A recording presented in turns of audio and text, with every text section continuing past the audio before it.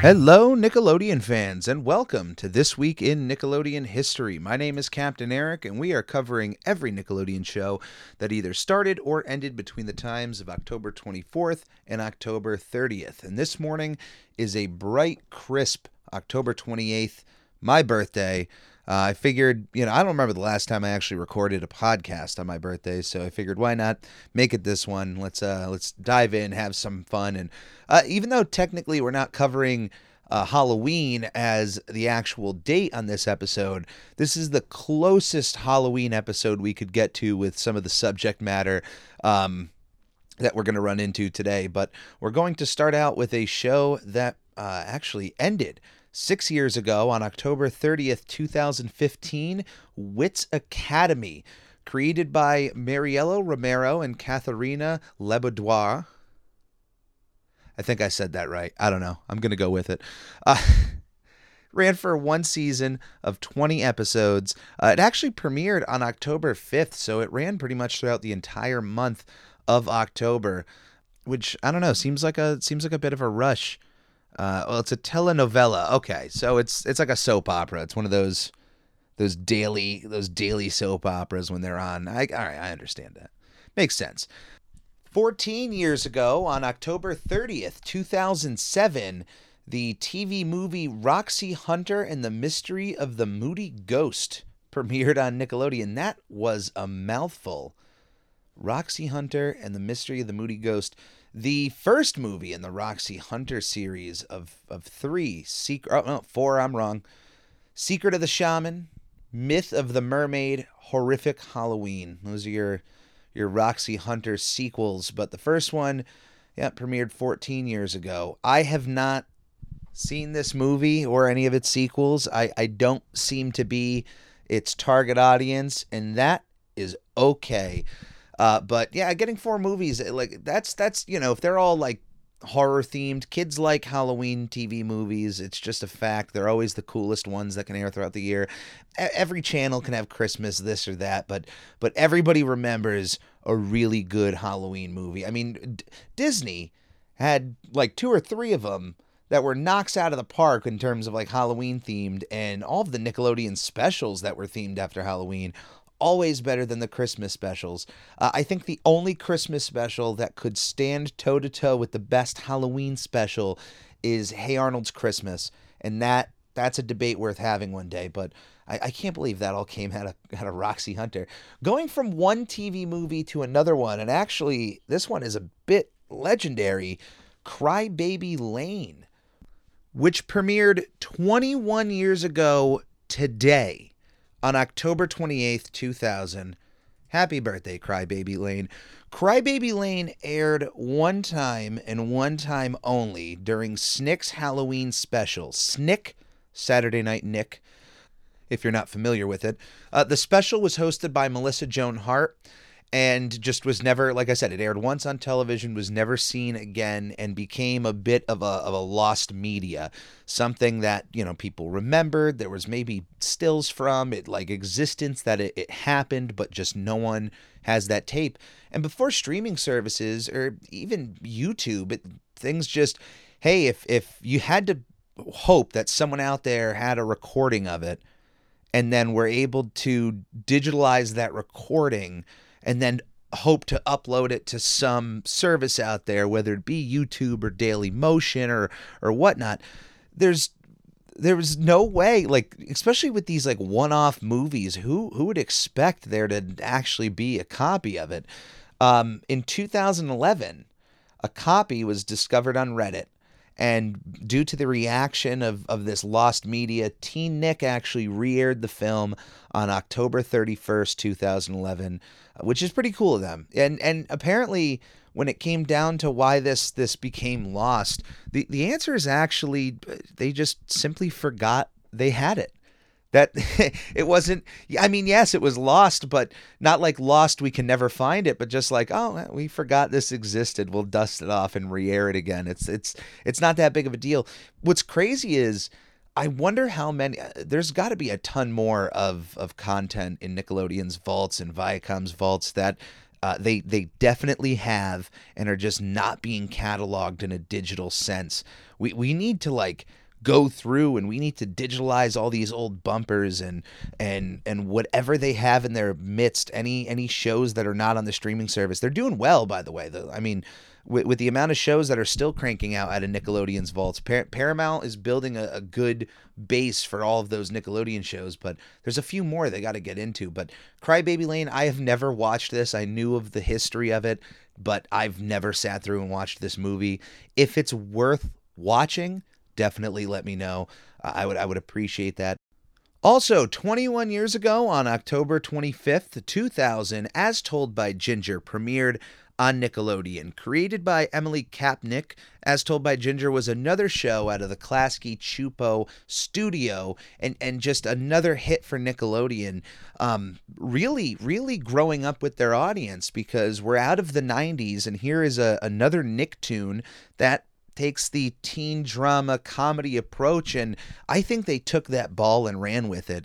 For the time that Ginger was on television, which was 3 seasons of 60 episodes, they were able to tell so many stories involving so many characters. They were able to find different avenues of storytelling with these different characters interacting with one another, and there were stakes at hand. Things weren't forgotten. When something happens in one episode, it is remembered by the next episode, and not, something where you have to watch it episode to episode, but certainly why characters do what they do, their reasonings behind it, their love, their betrayal, their hate. It's just like any other, well-written drama. I believe if you watch this from beginning to end, it can be quite an experience. Now, my enjoyment of Ginger, now I was 9, 10 years old. I was 9, about to turn 10 years old when this show aired. And, there were certain aspects I liked about it, and it caught my attention for a little while, but I had fallen off from the show. I didn't really even get to experience the end of that show when it was on the air, because I just stopped watching, and I knew after a while, hey, it's just like any soap opera. If you don't pay attention for a while and try hopping back in, you certainly can, but for some it can be a bit of an overwhelming experience, like, I missed out on all of that. And at the time, it wasn't like very easy to catch up on old episodes, so if you missed out, you missed out. There weren't like season DVD sets of the show, so there was just, no way of catching up, and it was one of those shows for me. I saw the end of that show, though, on YouTube a few years ago. I had never seen the ending, and I didn't know that there was not only such a concrete finale, but there was a time jump. And I gotta say, growing up with some of those characters, at least for the time that I was watching that show, which was a good season and a half. I didn't watch a few episodes and then quit. I watched a good amount, but for the time I did, and then got to see a finale in the way it was presented, that was really sweet, because there were not many Nicktoons that got to have a nice finality moment, and it was really nice to see a show like that have a not only concrete final episode, but then get to have a bit of a time jump, so you get to see all these characters still knowing each other in the future, which I gotta say, being an adult, the older you grow makes you appreciate the people in your life so much more the longer they are with you. I have friends that I've known for more than half of my life thus far. And it's a beautiful thing to still be able to call them on the phone, still have them with you. So that ending of Ginger really touches home, honestly. If you have never seen it, look it up, especially if you grew up with that show. And even if you're like me, you don't have to watch the entire show to watch a scene like that and go, I get it. That's pretty sweet. So congratulations to all involved. I think it's a nice balance to have with all of the other goofier Nicktoons. You can have the Ren and Stimpies, the Roccos, but you can also have the Hey Arnolds and the Gingers that are a little bit more grounded. They could still be a cartoon when they want to, and still some things can happen in terms of like storyline that it's like, all right, come on, this is getting just a little ridiculous. But that slice of life drama aspect is a great balance to the real goofy that you can find on that network. Also, from Klasky Csupo, 27 years ago on October 29th, 1994, Real Monsters premiered on Nickelodeon. Created by Garber Csupo and Peter Gaffney, the show ran for 4 seasons of 52 episodes. And it's one of my favorite Nicktoons. It's one that has just always consistently been there for good horror content. If you're somebody who likes scary movies and scary stuff, and you are also into the Nicktoons, chances are you're probably a fan of Real Monsters. I am someone who does enjoy a bit of scary movies, horror experiences. I love that stuff. And a lot of that stemmed from Real Monsters and Are You Afraid of the Dark, 2 shows that I was watching on Nickelodeon, both airing at the same time. Wonderful stuff. Another thing that I really love about this show, it features one of my favorite Nickelodeon villains, Simon the Monster Hunter, voiced by Jim Belushi. First off, shout out to Jim Belushi. Love that guy. And Simon the Monster Hunter is the absolute best foil that I can think of for a show. Just a natural foil. When you build a world like this where monsters exist, they live in the dump, they're constantly around humans, the thought instantly goes, like, you're telling me that no monster is getting caught? There's not that dumb monster? Yeah, they are getting caught, and Simon knows about their existence, but unfortunately for the monsters, or actually, fortunately for him, fortunately for the monsters, he's not the brightest light bulb in the bunch, and is pretty much to his own detriment the reason why he never succeeds. But he left such an impression on me as a kid, and just to me always felt like if you're gonna build this story, he's a natural, like out of day one, there's got to be a monster hunter in this world, a natural villain. But to not forget about the monsters here, Ickis, Crumb, and Oblina, the 3 monsters that we follow here throughout the monster school, where they're being taught how to scare. And unlike the whole Monsters, Inc., Monsters University verse in which they're, like, these could be nice guys and they're scaring people, for a reason. Like, that doesn't exist here. These are monsters that are just scaring because scaring is cool. That's what it's about. And I love that concept. And it's great to have the Monsters, Inc. world too. It's got to be the Disney world of monsters. Well, I'm glad that our monsters in Nickelodeon are a little bit grungier. They're a little bit dirtier.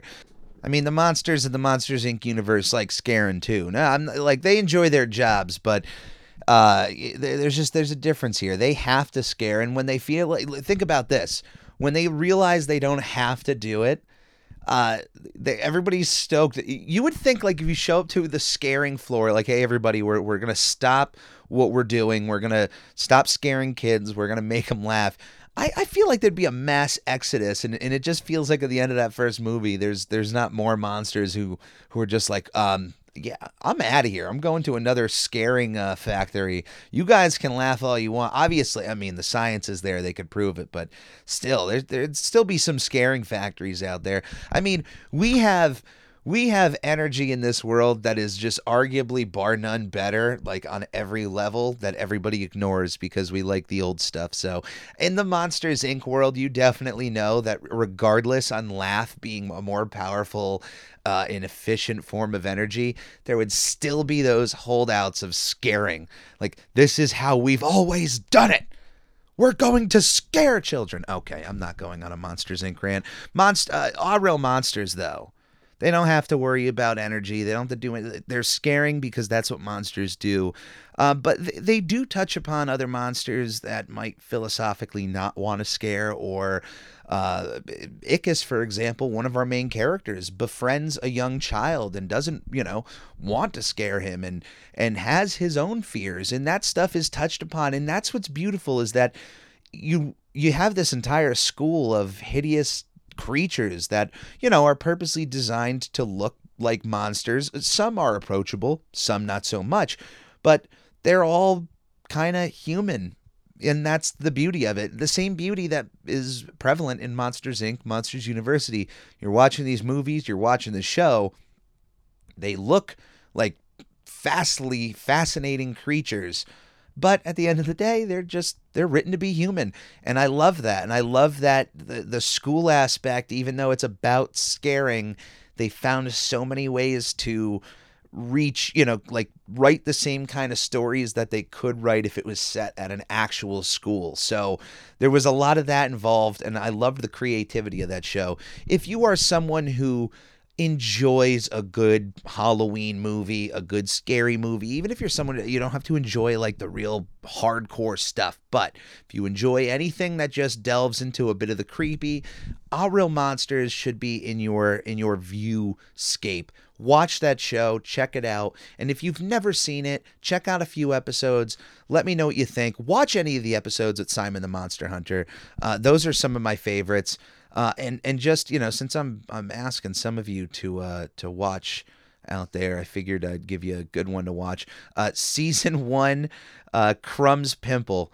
That's an episode that always makes me laugh. I love that episode. Give that one a watch. That's Captain Eric's pick of the week right there. But we're going from monsters that come out of your closet to I'm not going to make a joke about Allegra being a monster, but also 27 years ago, on October 24th, 1994, Allegra's Window premiered on Nick Jr. Allegra's Window, created by Jan Fleming Callender, John Hoffman, and Jim Jenkins. The show ran for 3 seasons of 50 episodes. This was a Nick Jr. staple if you were growing up in the early 90s. This and our next show that we're going to talk about. But Allegra's Window was a pretty good show. I actually, when Paramount Plus first dropped, I was like, all right, I'm going to watch one episode, or at least try to, of each show. When I got to Allegra's Window, the first immediate thing that I noticed was just how all the puppets in the show looked like Doug characters. And then it clicked, oh yeah, Jim Jenkins here, creator of Doug, also helped create Allegra's Window. So it hit, oh yeah, of course the characters look in similar design. That's the same creator. So I can't unsee it now. And now the show just looks like if they ever tried to make Doug characters into puppets and interact with humans, this is kind of what they look like. And I'm a bit interested in that. Disney now owns Doug, so I don't know, do something with puppets and Doug for YouTube. Try at least build them. I'd love to see what they look like. But Allegra's Window, I remember watching it as a kid, and it was super charming. It's definitely something that if you have young kids, it's still probably going to be a very colorful treat for them to watch. Even on rewatch, I was like, some of the characters had great designs. In that one episode I watched, I didn't feel like any characters like overstayed their welcome on the screen. I picked some random season 1 episode, and it's one of these shows that has such a roundabout carnival cast of characters that, we just got to cycle through them. Everybody's got to get their chance to get a little bit of a joke or a little bit of gag in. And it was charming. So, wonderful Nick Jr. show. And from one Nick Jr. show to another, 27 years ago, on October 24th, 1994, Gullah Gullah Island premiered on Nickelodeon. Created by Maria Magdalena Perez, Kathleen Mitten, Catapano, and Kit Laybourne. The show ran for 4 seasons of 70 episodes, and I absolutely adore Gullah Gullah Island. It's one show that I definitely watched a lot as a kid, but its theme song and just the iconic Binya Binya Frog just stayed in the back of my head. There's no way that after hearing this theme song, or at least if you grew up with it, you can't ever forget. The Gullah Gullah Island theme song is an absolute earworm. I was going down this rabbit hole of Gullah Gullah Island because I'm like, I wanted to look more about it's a fictional island, right? And I wanted to get more into this, and it's just fascinating stuff. So I'm gonna bring you a little bit more information about Gullah Gullah Island here. The show was hosted by Ron Dace, now the Vice President for Creative Education at Book Green Gardens in Murrells Inlet, South Carolina, and his wife, Natalie Dace, both of whom also served as cultural advisors and were inspired by the Gullah culture of Ron's home of St. Helena Island, South Carolina, part of the Sea Islands.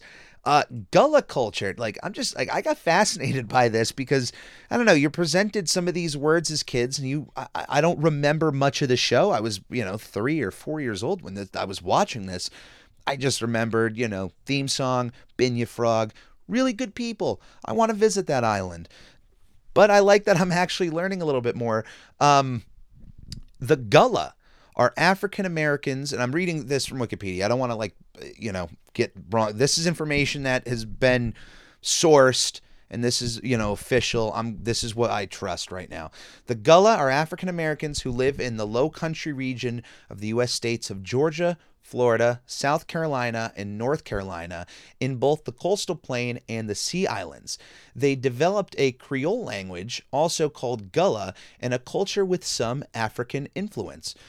I gotta say, it's really fascinating, and this is, my goodness, this is what America and really the world is just all about. It's just people with experiences, with culture, whatever they feel is their culture, bringing this to other people. And here you have a group of people all in the southern part of the United States that have developed this now separate heritage, this Gullah heritage. And I love that Ron and Nancy then took that to executives at Nickelodeon, I guess after one of their presentations, and they built upon Gullah Gullah Island in making this show for kids to bring just a little bit of that culture to our television screens. And I am absolutely blessed to have had that experience. Didn't even realize. I got to rewatch more of Gullah Gullah Island on Nick Jr. But I don't know. It just, think about that at the time, early 90s. What other children's shows were really, diving into worlds like Gullah culture? I can't think of any. And I mean, what a beautiful way to present that to kids. I like that. There's another, any show that can help bring some part of the world in an interesting and fun way to kids, I think is a great experience. This isn't a contest. We don't have to show off who's got what or how many, but hey, if there's a cool culture out there, if there's something that can be represented in some way and just be shown, well, why not? Why not do it? Do more of it. There's enough channels out there. There's enough kids. There's more eyes now looking at screens than ever before in life. I'm blessed, and this is great that I think it's up on Paramount Plus right now, if I'm not mistaken. So, what was another cool thing about Gullah Gullah Island here is that it actually had a bit of a lost media itself. In 1997, a miniseries from Gullah Gullah Island was created after the Binya Frog, which I mentioned. I actually should. If you have no idea what I'm talking about, I know on Gullah Gullah Island, it's made up of most humans living on this island. It's a live action show, but there's an actual person in a costume. Well, no, the Binya Frog's a real creature. Come on, we got to keep some of the magic alive.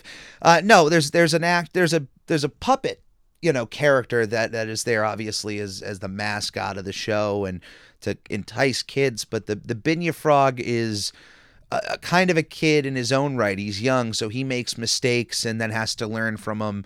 Binya Binya is a great character, and so they took him and made his own little short form mini series called Binya Binya, and it aired once from February 12th to February 6th, all 5 episodes, and then they were just never seen from again. And there was, like, once again, if you did not record these things, they air once, one time only, boom, you're done. Years later, you can't go to YouTube, and if no one has uploaded that, then there's no way to prove that it existed. A promo advertising the series' debut is the only known footage.